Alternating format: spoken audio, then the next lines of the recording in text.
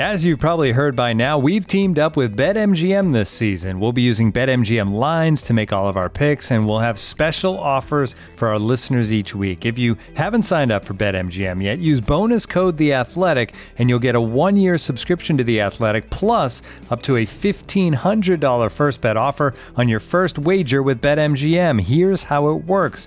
Download the BetMGM app and sign up using bonus code The Athletic. Make your first deposit of at least $10. Place your first bet on any game and claim your voucher for a 1-year subscription to The Athletic. See BetMGM.com for terms. U.S. promotional offers not available in D.C., Mississippi, New York, Nevada, Ontario, or Puerto Rico. Gambling problem? Call 1-800-GAMBLER. Available in the U.S. Call 877-8-HOPE-NY or text HOPE-NY 467-369 in New York. Call 1-800-NEXT-STEP in Arizona. 1-800-327-5050 in Massachusetts. 1-800-BETS-OFF in Iowa. 1-800-270-7117 for confidential help in Michigan. 1-800-981-0023 in Puerto Rico. First bet offer for new customers only in partnership with Kansas Crossing Casino and Hotel. Don't forget, if you haven't signed up for BetMGM yet, use bonus code The Athletic, and you'll get a 1-year subscription to The Athletic, plus up to a $1,500 first bet offer on your first wager. Hello, and welcome to the Tifo Football Podcast. I'm Joe Devine, and I'm now joined by Alex Stewart. Hi. Seb Stafford-Bloor. Hello, Joe. We're going to be discussing a few different things today. We're going to start with 10 minutes on FIFA's stance. FIFA's new stance in the form of a statement. That's my favourite kind of stance, when it's a statement. FIFA have been responding to the rumours that discussions around a new European Super League are revolving around the big clubs by saying that any player involved or any club or player involved in such competition would not be allowed to participate in competition organised by FIFA. So they're World Cup and Euros ban, basically, which is quite a big thing. So we'll be talking about that at the beginning. And then the main thrust of the episode is the Tifo Predictions Hour. We've asked you, listeners, and ourselves to make some predictions, long and short term, that we will discuss on the podcast today. Things like, I will tell you what, I'm not going to preface any of them. Just, it's exciting. It's a nice and fun episode. Before we get started with part one, though, let me tell you about this thing that I love. It's called The Athletic, and I believe, Seb, you love it also. I also do love it, yes, Joe. What is it about it that you love? Because, we all have people in our lives and family members, and we all have hobbies, but there's just something about The Athletic that, eclipses all of those things, and I want it more than I want anything else in my life. For me, it's the long form. So this morning, before we started recording, I had a read of Jack Lang's excellent interview with Sandro, who's one of my favourite Tottenham players of the last last few decades. Absolutely. Career didn't quite pan out the way it was supposed to, but Jack captures his lasting fondness for Spurs really nicely, and it was a lovely way to start a Friday. I don't know about you guys, but people can't touch me. But a long read like that, like a warm hug, hey? I mean, you say people can't touch you. You're also not a hugger in real life. Oh, I'm a hugger. I'm a big time hugger. You're not really. I mean, you're a pat on the shoulder. I don't think we've hugged, Seb, but that doesn't mean that I'm That's not a weird, hugger. because we've known each other for quite a long time now. I don't want to touch you. But if you visit theathletic.com/Tifo, then you can avail yourselves of the digital warm hug of such writing of such authors as Daniel Taylor, David Ornstein, Stu James, Dom Fifield, lots of exciting people. And also, it's a good thing for me to say to my superiors at work, hey, look, I did a good thing. And maybe maybe I'll keep my job for longer. So that's the main thing here. Dan Sheldon did a long piece with Yannick Vestergaard that also came out today. Dr. Sheldon, yeah. An exceptional look at how Yannick Vestergaard plays as a centre-back in the Southampton system. Really detailed, a level of tactical exposition that you don't otherwise tend to get. And it's absolutely superb. There you go. I got as excited about this as I get excited about anything. Wow. Well, that's kind of like what I was saying, but a bit more juicy. Theathletic.com/Tifo. Anyway, for now, I will leave you in the warm hands and the cool embrace of FIFA's stance.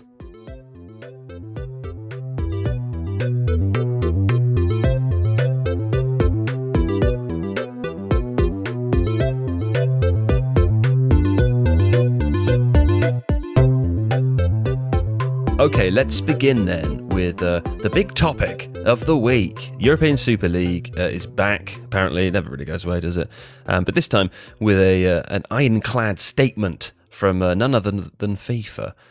So FIFA, well, I'm going to read now a quote from UEFA's website where the statement was also posted. Any club or player involved in such a competition, i.e. the European Super League, would as a consequence not be allowed to participate in any competition organised by FIFA or their respective confederation.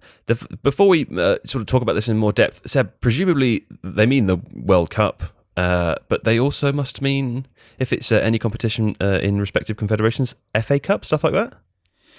No, because the FA Cup would fall under the Football Association's jurisdiction rather than like a geographical entity like UEFA. So what it would mean is, yes, World Cup, yes, European Championship, and yes, Copa America, Africa Cup of Nations, but also, I'm not sure how relevant this is, but things like the Champions League, the Europa League, the Europa Conference League, stuff like that. Right. Okay. At the moment, maybe in the future there's a kind of the national associations have something to say too. But at the moment, my understanding is it doesn't cover individual tournaments within specific countries. Right. Okay. I mean, the interesting thing about this is that this seems to be a sort of a revamped version of the Super League, or at least a slightly different version to what I think most people were expecting. I was reading this morning that there has, according to the Guardian, been a document in circulation setting out potential plans for the competition that would replace the Champions League, but not the domestic leagues. So this, I mean, for example, teams that from the Premier League that might feature in a European Super League would theoretically still feature in the Premier League, but also the European Super League. I'm reading that correctly, right? Yeah, so what it means is, at the moment, quite a few of the midweek match days are dedicated to Champions League, Europa League, continental competition. What this proposal sets out is a new competition which would take the place of the Champions League for these specific teams. And so they would have 20 teams involved, broken up into two groups of 10. Within those groups, every side would play each other home and away. So that would be 18 games a season, which is pretty hefty. And then at the end of that, the top four from each group would go into a kind of Champions League style knockout.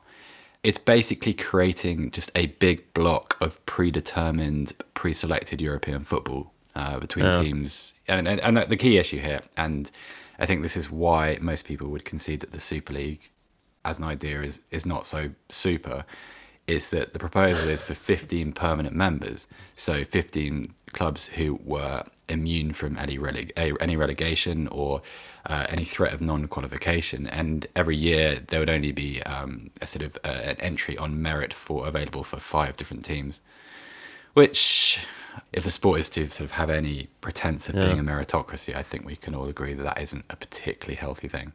Where's the stakes? Also, close it or keep it open. I mean, presumably that would mean that let's say that there were, 3 of the worst performing teams in the Super League version of the Champions League that year were all teams that were permanent members.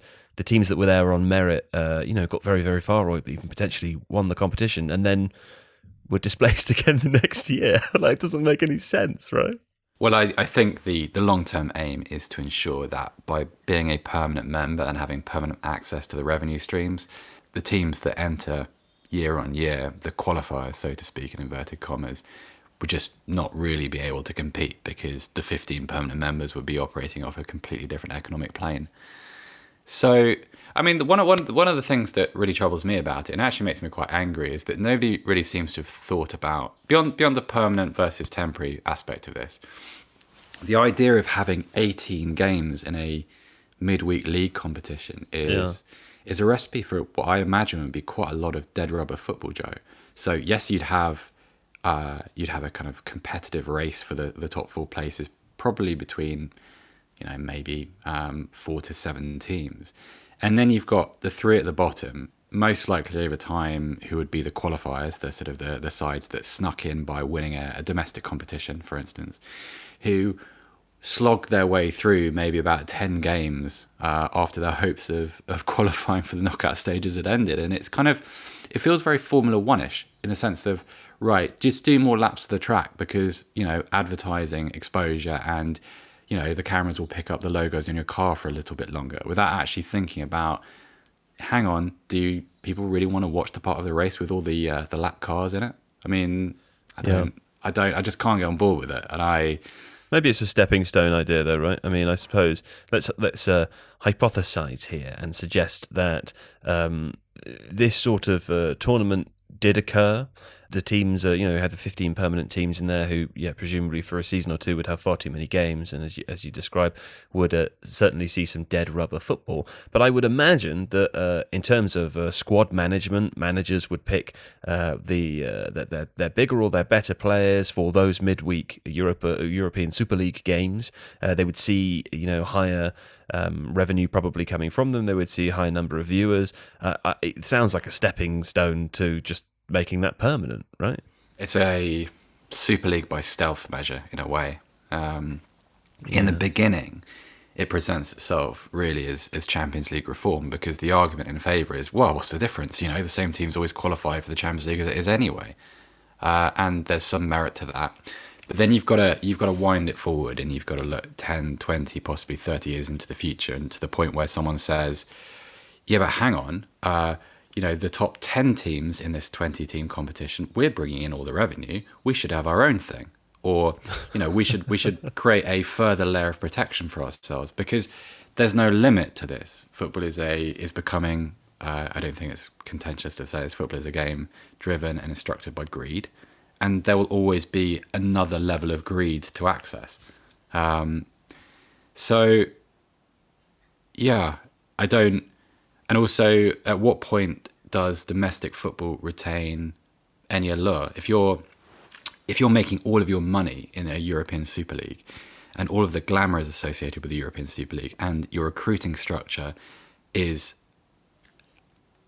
basically pivoting around what your ambitions in that competition are, why would you then say, okay, for the sake of a lesser revenue stream, we will return ourselves to domestic football? Or, even in the beginning, it's very difficult. If your passage into this competition is assured, what is the motivation for you to be competitive domestically? Why are you not saving all of your best players for this midweek spectacle and saying that for, Liverpool against Manchester United in the Premier League, okay, well, let's just play a kind of a second team, or let's rest.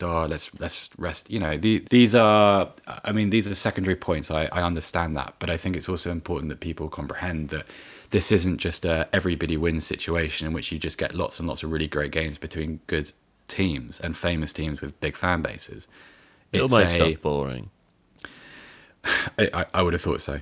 I mean, I would have thought, instead of being a greater, grander version of the Champions League, I think the spectacle is probably going to be, or would be, more on the level of the International Champions Cup, the pre-season tournament, because eventually the other conversations start happening. So, okay, well, where are we going to play our games? Yes, I know, Team X have always traditionally played in City Y, but why don't we play it in Shanghai, just see how it goes?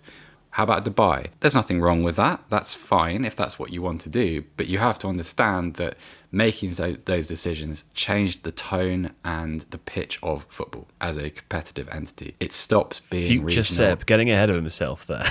It's one of the few things in the game. I'm old and embittered and a little bit jaded by football, but this can still stir my blood a little bit, because there's a how dare you aspect to it. Just because a club is successful and wealthy and able to club together with a lot of similarly minded peers, you don't get to do this. It's like the Premier League situation all over again. Yeah, sorry, is the rant over? Is it over? The rant is over. I've exhausted my passion on it. We travelled so far from the primary point. No, stop. This is what it does your to me. bit now. No, stop now. Okay. Alex, I'm coming to you. Let's return to the original the original point here that FIFA have made a statement saying anybody that would participate in such a league would be banned from participating in things, as Seb says, like the World Cup or the Euros. How much of a barrier is this, or how realistic is this as a stance, do you think? And what might be the obstacles to enforcing such a ban?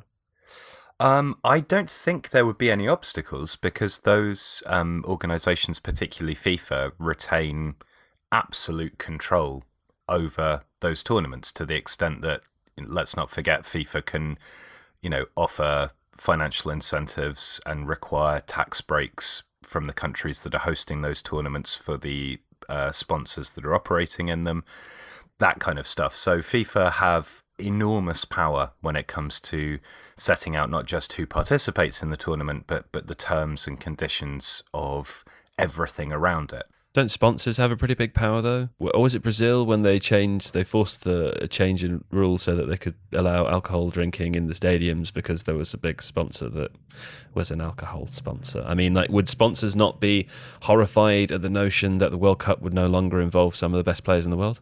Yeah, completely. And I think those two elements combined, FIFA's ability to legislate what does and doesn't happen in their tournaments, and the clout of sponsors saying, well, if we're not going to have the best players available, and let's be honest, we are talking about the best players, that there are some very good players in these sorts of teams that we're talking about that don't play for a nation that regularly qualifies for a World Cup, but the vast majority of them do. So you would be having a World Cup that would be completely stripped of its allure, of its competitiveness. So it's a bluff. It's one of those situations where they'll threaten it in the hopes that it will throw off the planning. Yeah. I mean, my assumption would be that it's treading relatively carefully here, but it's a flex by certain of those clubs to say, we are in financial hardship at the moment because of circumstances beyond our control. Everybody understands that. This is still in our back pocket, and unless you're going to address this in a way that is favourable to us, the biggest clubs, then there are certain things that we can threaten to do that will, and FIFA have turned around and go, okay, well, threaten us then, and this will be the repercussion. So in that respect, I don't think it's worked. I do think there's one other interesting point to make very briefly, which is that the broadcasting mechanism for this is reported to be a Super League run online streaming service, which I think is one of the most...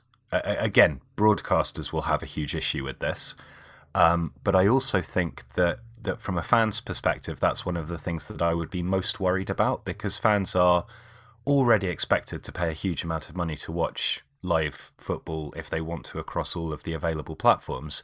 And of course, once you have a situation where the clubs are controlling that themselves, it's like a massive studio buying the biggest cinema chain and then being able to fix the prices for consumption of the material that they're providing. Unless they were smart about it. I mean, like, actually, one of the things that would cause me concern in terms of the idea of this actually coming to pass is that if they are smart about creating a streaming service, creating something in which these football matches, hypothetical football matches, are more accessible to people at a more reasonable price. But as a result, I think back to a video that Tifo made with Nick Harris, hypothesizing about a potential Premflix, for example, where everybody paid £10 a month and the revenue was something like 10 times higher than it is now.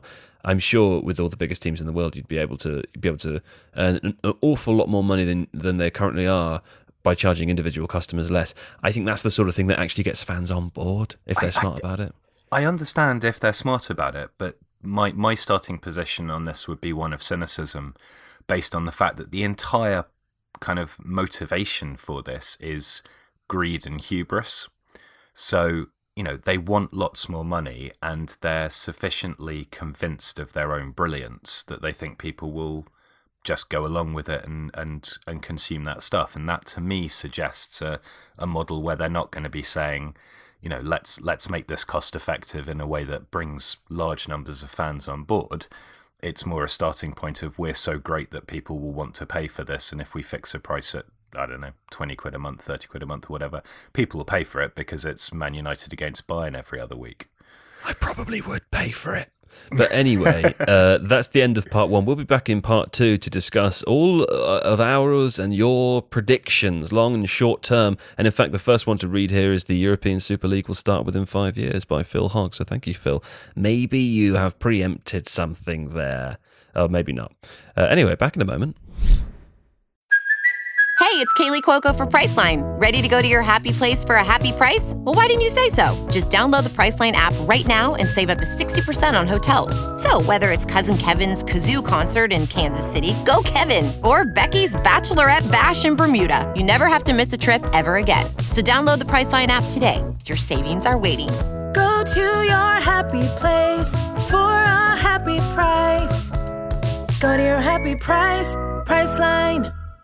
Okay, welcome to part 2. It's the predictions part, where we asked you to come up with lots of weird and fun and some normal long and short-term predictions, as wild or bold as you desire, or as straightforward as you like. Now, we have loads, so thank you. Alex and Seb and I have provided some also. We'll do our best to get through as many as quickly as possible. And we are going to start with a prediction from Luke Chapman. I like this one. Diogo Jota will force Roberto Firmino out of the Liverpool side. I'm going to come to you first, Alex, because we were actually talking about this morning.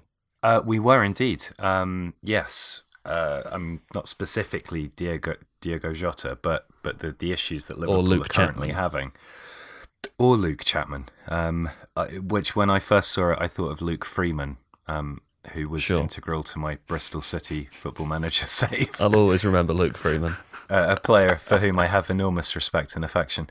Yeah, I mean, I think given Jota's hot streak when he started at Liverpool and the fact that he's been missing through injury, that is a significant problem for Liverpool, not just in terms of the goal-scoring threat, but also an opportunity to refresh that front three. So whether he'll replace him or not, I think he's certainly going to become more of an option once he's back to try and freshen that stuff up.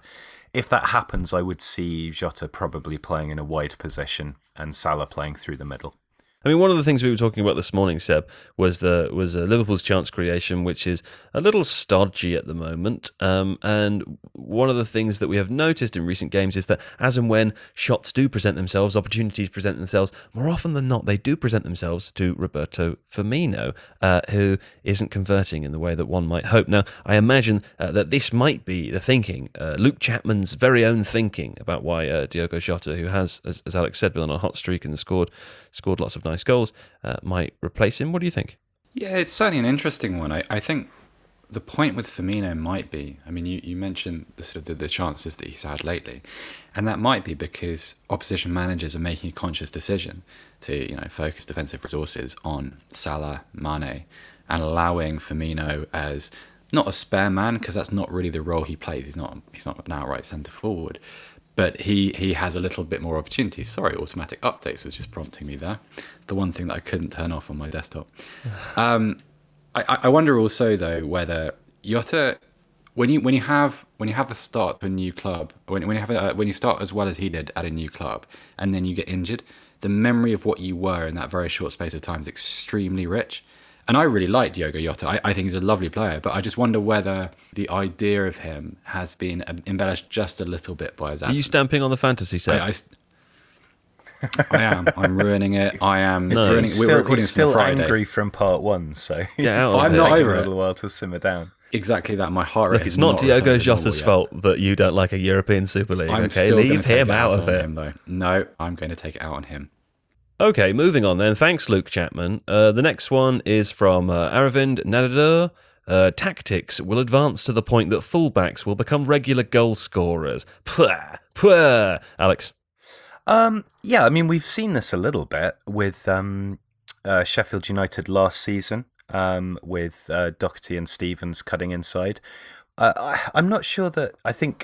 I think fullbacks more as chance creators in the Trent Alexander-Arnold, Andy Robertson mould. There's still an issue with fullbacks getting too far forwards and exposing teams in the wide channels to counter-attacks, which is one of the ways that teams have thwarted sides like Liverpool. I also think it's less likely unless people start reverting to something more like a kind of front two, because generally speaking, if a side's got three or is playing a 4-2-3-1, they do have attacking players occupying those wide areas. So unless there's going to be a lot of rotation, then I think that the fullbacks aren't going to find the space to cut in wide. Their job is still primarily to create from those wide areas.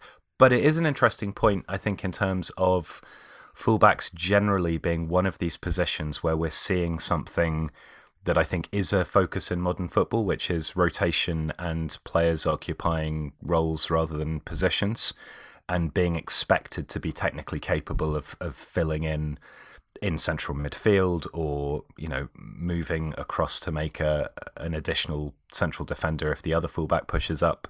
And fullbacks do seem to exemplify that versatility perhaps more than any other position at the moment, but I probably draw the line at them becoming regular goal scorers.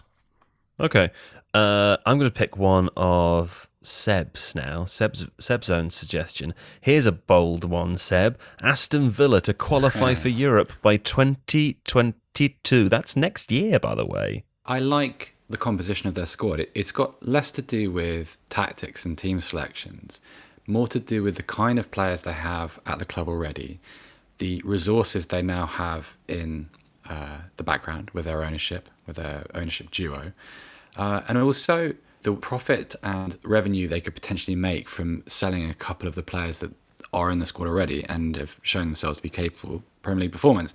Like, obviously the first name on that list is Jack Grealish, but go elsewhere. Ollie Watkins, Douglas Luiz, Matty Cash, Bertrand Traore. Like, these are players who are young, who are successful at the moment, are proven successful, who are potentially in the future enticing to other clubs. We know certainly that Grealish would command a very high fee if someone was committed to buying him.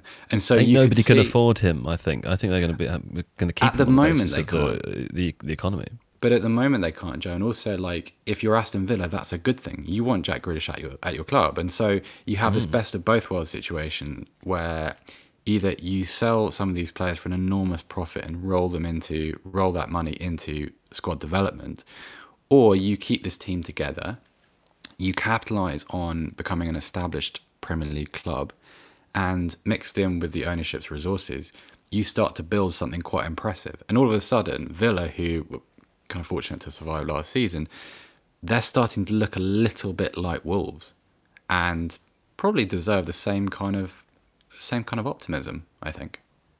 What league finishing position are we talking about here? I can never keep up with the sort of lowest Europa League position because there's some domestic cup stuff too. It's 6th or 7th, depending on domestic cups, possibly even as low as 8th. So that presumes that if the domestic cups are won by teams who are already competing in Europe next season.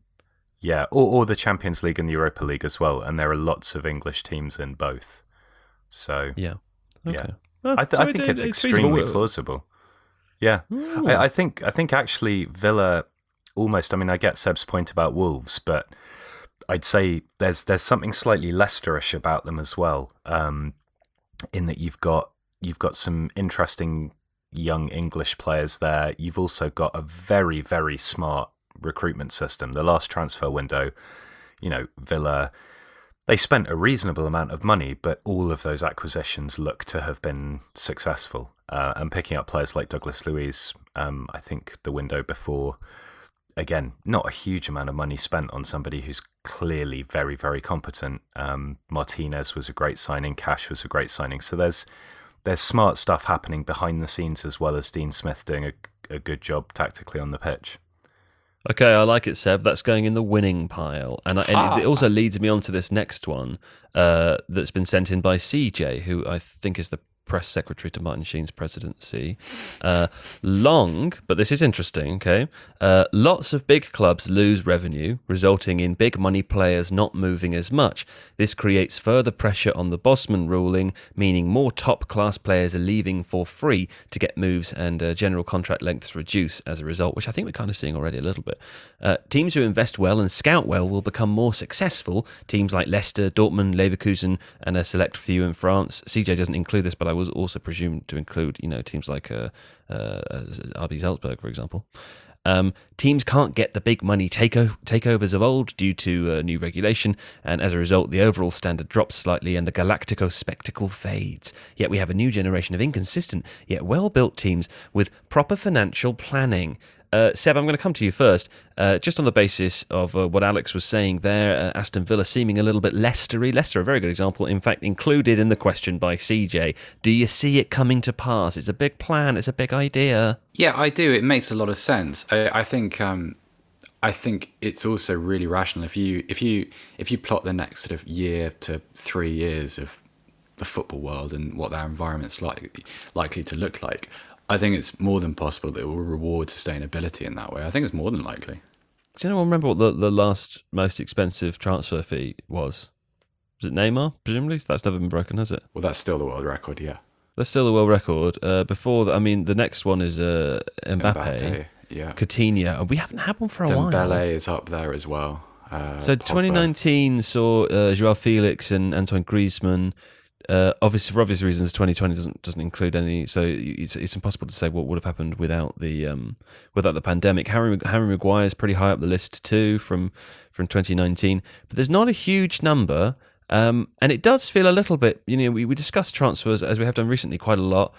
We talk about players like Paul Pogba. A lot of the sort of conversation around these situations relates to the context of contracts, doesn't it? And more often, I feel like we're seeing players move just a year before their contract ends, which perhaps is bringing prices down just a little bit. So this part of it actually makes quite a lot of sense to me. No, I mean, when we were planning for this, I thought that was a really, really astute set of observations, and it chimes with some of the things that we're seeing, and clubs. The only sticking point for me is I think that sometimes clubs, take a Dortmund for example, they recruit astutely with a view to selling on, and if the selling on market dries up, then will there be perhaps less of an emphasis on taking a punt on a Jude Bellingham at 17 because when he's 22 you can sell him for a huge amount of money. So I think there is a flip side to it. Yeah, possibly. But again, I think if you're looking at picking up players in their early 20s from cheaper leagues and taking a chance on them, that sort of thing might work well. People will put more effort into scouting to try and find players that are not necessarily undervalued but still relatively cheap, that kind of thing. So I think there's a lot of sense to it, but I can see the flip side to that market slightly being an issue as well. I wonder whether we're heading towards major reform of the loan market, because I think going forward, when we talk about kind of teams' reluctance to take any sort of financial risk, I think that's right, and I think that's especially true of players who are already under big contracts at major clubs. And I think over the next couple of years, one of the likely results of that is the creation of a situation where major clubs across Europe are almost sharing players. Like I'm thinking of like a Douglas Luiz situation or a Philippe Coutinho. And it becomes almost a little cartel of its own. I'm not sure what form it would take, but I wonder whether there would have to be some kind of regulation, because when a player is on a contract which is worth, £250,000 a week, if he's loaned out, he's only really available to a group of about 10 other clubs in Europe. And that's something that you can imagine UEFA, FIFA potentially trying to curtail. Yeah, that's an interesting point, yeah. Okay, I've got one now. I wrote this down the other day when I was watching a football game. It says, Luke Shaw, Manchester United continue to buy left-backs until Luke Shaw is better than Lionel Messi. Just based on his recent improvement with a little bit of competition. Here is a real one of mine. James Maddison will be a coach in the future. Yeah, and I've picked this purely on the basis of his post-match interviews, because I saw a little bit of smarts, saw a bit of wit there. I think everybody did. We had a fun time watching him talking to the interviewer after the Chelsea game, for example, where he discussed the team's tactics. He discussed the weaknesses that they were exploiting, and my favourite bit was there was this moment towards the end where the interviewer, I don't know his name, he seemed to think, I'm getting an open interview here. Maybe I can sneak a little, sneak one in there. Maybe I can get something extra from him. He seems to be a giving, willing, participant. So he asked something a little cheeky, and James Maddison, in a very polite way, basically told him to fuck off. And I thought, he is smart. He's smart. He sees what's happening there. He's read the subtext, and he's not falling for it. And also he's got hair, and he seems popular. So I reckon probably be a manager. Who wants to say no? Nobody. I won't say no, but I don't think it's quite as unusual. The way he talks about the game and the detail in which he talks about the game, it's not as unusual as people think. If you talk to players when there isn't a TV camera stuck in their face, yeah, but that there is a TV camera is the point, though. I know, but what we're describing is kind of knowledge and the capacity to understand the game. No, in a way that's not what I'm describing. I'm describing those things, but a person who is willing to do that in a scenario where they are told not to and can still hold their ground. Like, that's what a leader does. That's what somebody does who's willing to kind of put their head above the parapet. That takes confidence, and that's something, those sorts of attributes. I expect most football players to have a very good knowledge of the game, not necessarily to a coaching standard, but you would have thought, if you're a professional player playing in the Premier League, you probably know quite a lot about football. It's more about those other attributes that would enable you to become a leader of people. I don't know, because for every manager who fits that description, who sort of seems to exhibit that same trait, there's a lot of others who are just as reticent as the average 25-year-old footballer, who don't want to talk about tactics, who are very shy of expressing themselves in anything other than a formulaic way in public. So I don't know. I mean, I do understand what you're getting at. Maybe James Maddison does become a very successful manager. It feels like one of those, we all agree it was great and wonderful and we all got carried away with it moments. Not that it wasn't great and wonderful. You're a dream crusher. You are, Seb. You're crushing my dream. Alex, is he crushing my dreams? Don't you crush them as well now? No, I suppose the willingness to analyse his flaws and be open about having done so. I assume that's easier to do when you've rectified it and in a positive way. And I did think there was something quite interesting in that. Also, you're in charge, so I'm just going to say yes, it's a great idea. And you're Alex. Certainly correct. Here's one of your great ideas, Alex. Union Berlin will qualify for Europe. Yeah, I mean, obviously, this is only their second Bundesliga season ever. But I think what's quite interesting is that they have a better XG differential than Wolfsburg, who are above them. Union are currently in 6th.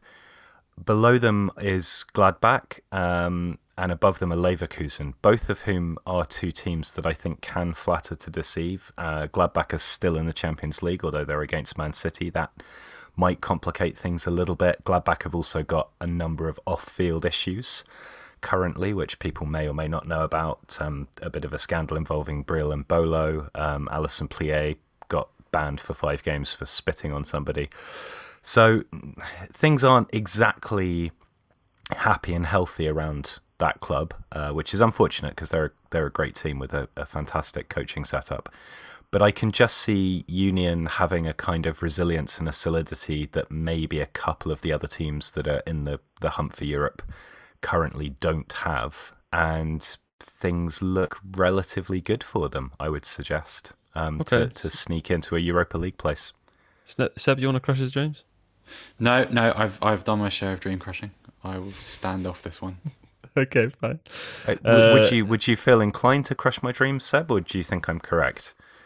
It's kind of a Friday. I just don't feel good about it ahead of a weekend. Like on a Monday morning, like when I'm naturally a little bit down. You're such a Spurs fan, honestly. Right, you're banned from talking for the next 2 minutes. Pessimism. Oh, I like this one. Multiple people asked this one, so thank you for all your suggestions. Italy are going to win the European Championship. Alex? Who knows? I mean, I think this is going to be a very weird European Championship for obvious reasons. Serie A is itself resurgent at the moment. I think there are some very good teams there. It's a competitive league again. And there are a number of young Italian players, people like Tonali, Locatelli, Chiesa, Barella, who are doing good and interesting things on a regular basis.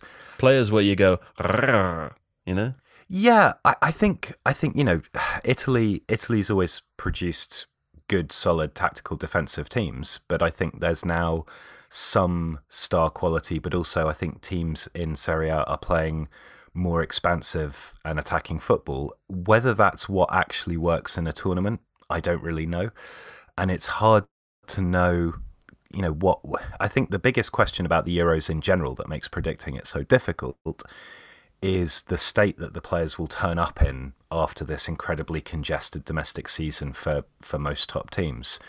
Are they going to be exhausted? Are they going to be, will it benefit teams that have younger squads because those players are less tired? Will it benefit teams with older squads because there's a mental resilience and a canniness there? I think it's incredibly difficult to predict. They're certainly among the contenders, but I don't think that anyone's nailed on to win it. Seb? I agree with the youth part of that. Like, Tonali's obviously an excellent player, Locatelli too. To me, it's going to come down to where the Euros is held. I think if you're, like Alex said, it's going to depend on what state people arrive in, what players have been through prior to the tournament beginning. It's also the disruption and the oddity of the tournament. Like if you're holding it in England, then I think that gives an unusual advantage to England in the way that it wouldn't if there were crowds and people, because of the kind of the oddity of lockdown life. I don't know where we'll be by then. Similarly, I think you're going to have to look at how different football associations have managed their domestic seasons, because a vast majority of that Italian squad play in Serie A. So what has been the physical cost on those players, the mental cost too? Like, it's the same in England, same in Germany, same in Spain, I guess. So I think it's almost a kind of it's a task for a survival team, isn't it? Really? Yeah. Maybe it is. In fact, the it's question quite a of where strange it's thing to say ahead of an international tournament. I mean, it's quite. No, you're right. It's quite you're negative. Right. But I think it's the uncertainty around it. I mean, the question of where it's going to be held is really, really interesting. I think we're going to hopefully do something on this, a video or a podcast at some point, perhaps towards the end of February. But as far as I'm aware, Germany have said that they won't host it, right? Because I think they've got a couple of tournaments coming up already. There aren't, like, in terms of the checklist of things that would be required, mainly related to facilities, right? So not just stadiums that have over a certain capacity, but that are, a certain distance from each other, but also training facilities that are available and good enough for the international teams. The list is very small of countries that could support this at the drop of a hat. England is one of them, yet I've spoken to various people who are convinced that it will not be in England as a result of various different issues. One perhaps is the rate of infection, although a counter to that is that the vaccinations are, I think, speaking for Europe specifically, the UK is likely to vaccinate the majority of its residents quicker than some of the other more established countries in Europe. So maybe there's an opportunity by the summer, who knows, to get some fans into stadiums if that's the case. There's also the political angle with Brexit.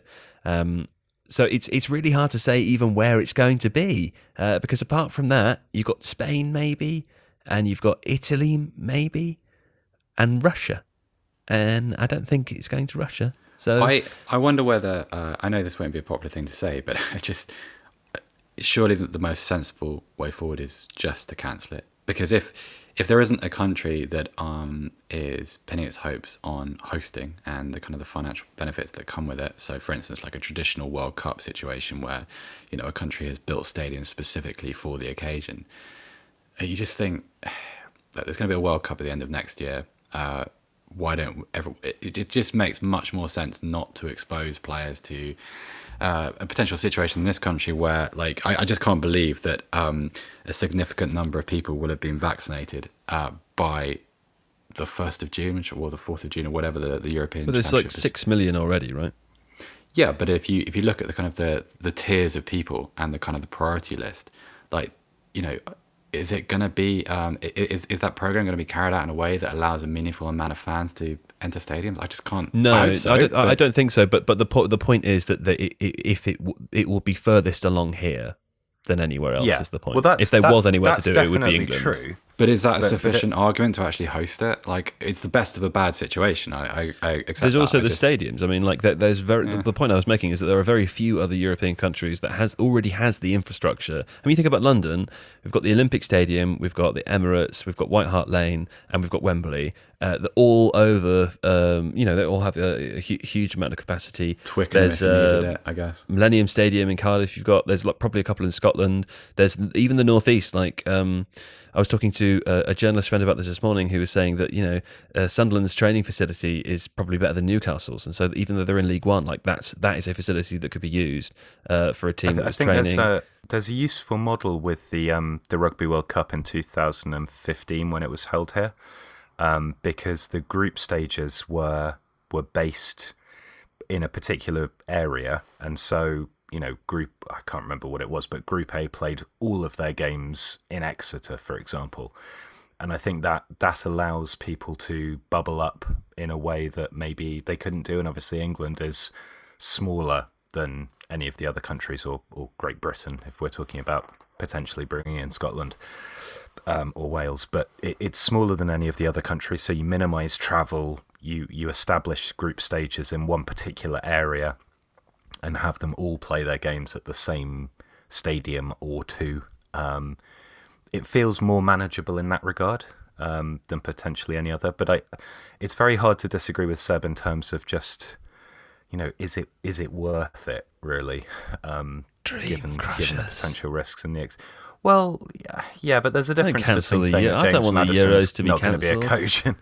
No, I don't think anyone wants it to. No one wants it. cancelled. It's not a European Championship to watch. Yeah, but I just want to watch the Euros. I don't want I love no the talk of Euros, cancelling. but I don't like this. This is Sure, bad. okay. Well, we're cancelling it for what? For the more efficiency of the future. I don't care about the future. I want to watch the fucking Euros. I don't care about what happens next year. Cancel the Premier League. Cancel everything else. Cancel COVID. Just let me watch the Euros. It's the Euros. It's the spectacle of football dragging itself towards various broadcasting payments. I'm cancelling you. I'm cancelling you. No, you're cancelled now. I'm a dream crusher. Hold on. I'm cancelling you. I'm uncancelling you to answer this one. This is one of yours, Seb. Defensive players will start changing shape, and then in brackets it said, Seb will explain. Yeah, no, it's just a theory I have about the way that the game is quite cyclical, in the sense that we... for those who pay attention to our output on the channel, we did a video a few weeks ago about the return of the target man.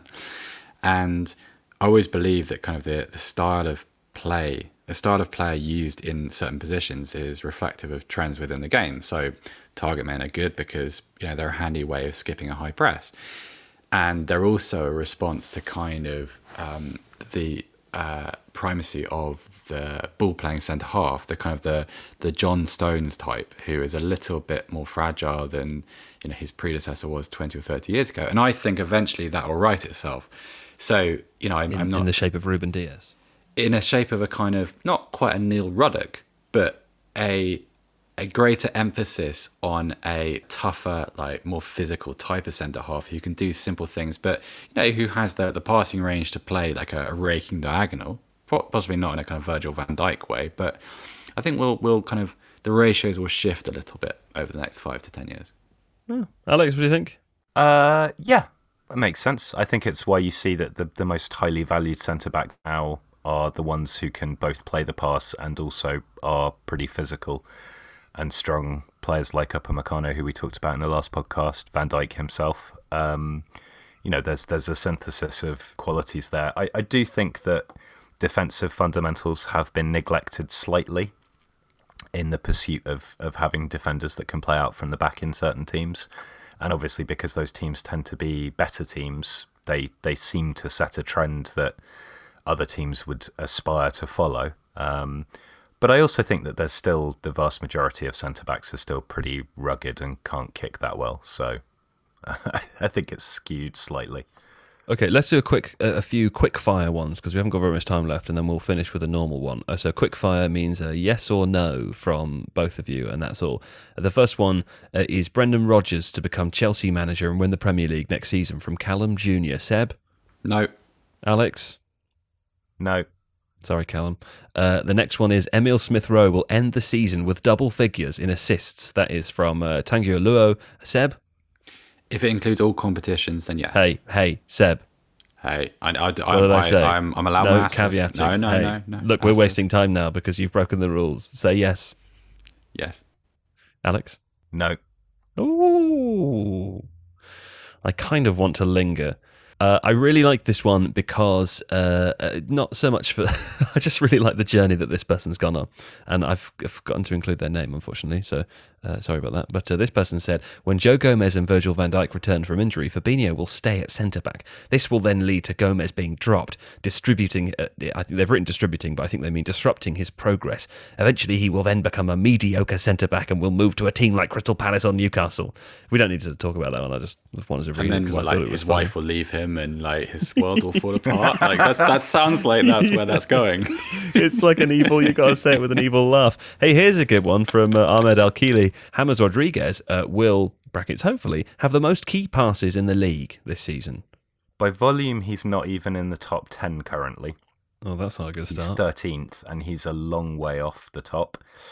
Your top 3 are Jack Grealish, Kevin De Bruyne, and Bruno Fernandes. Makes sense. Makes sense. What about per 90? He is... Hold on, it's being slow and stupid. Ahmed, it's not he's looking 11th. He's 11th per 90, and of those, 1, 2, 3, 4, 5 players have played less than 4 games of those above him. So if we're talking per 90, no, I'm still going to say no. Right, so he's got shitloads of work to do. It's going to be Grealish or De Bruyne.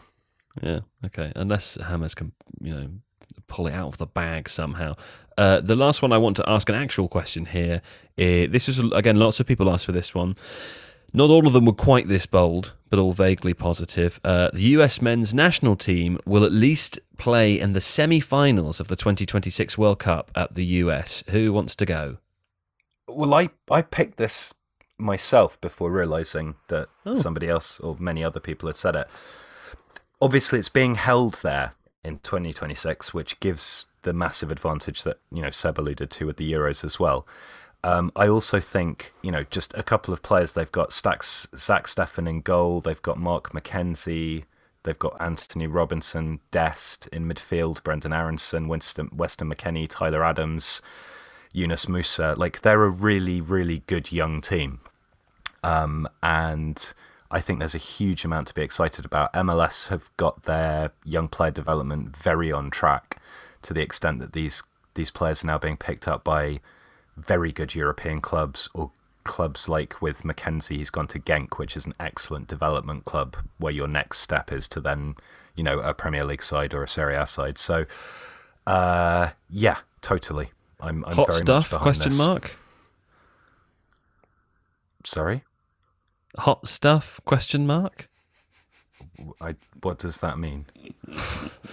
Seb, hot stuff? Hot stuff! ! Joe. Thank you. Oh yeah, and they've got Giovanni Reina and Pulisic as well. I forgot those. Oh, that's good. That's good, man. I think we've got to end now because this is not gone the way I thought it would. But I hope everybody enjoyed today's episode. Listen, update in the coming week. I think as of February, we're going to be changing the days that we record, and we'll be changing one release day for this podcast. So that means the Tuesday episode will still be out on a Tuesday, but we'll be recording it on a Monday, so we can actually talk about stuff that we're not recording before the weekend as we are currently, and missing lots of the goals.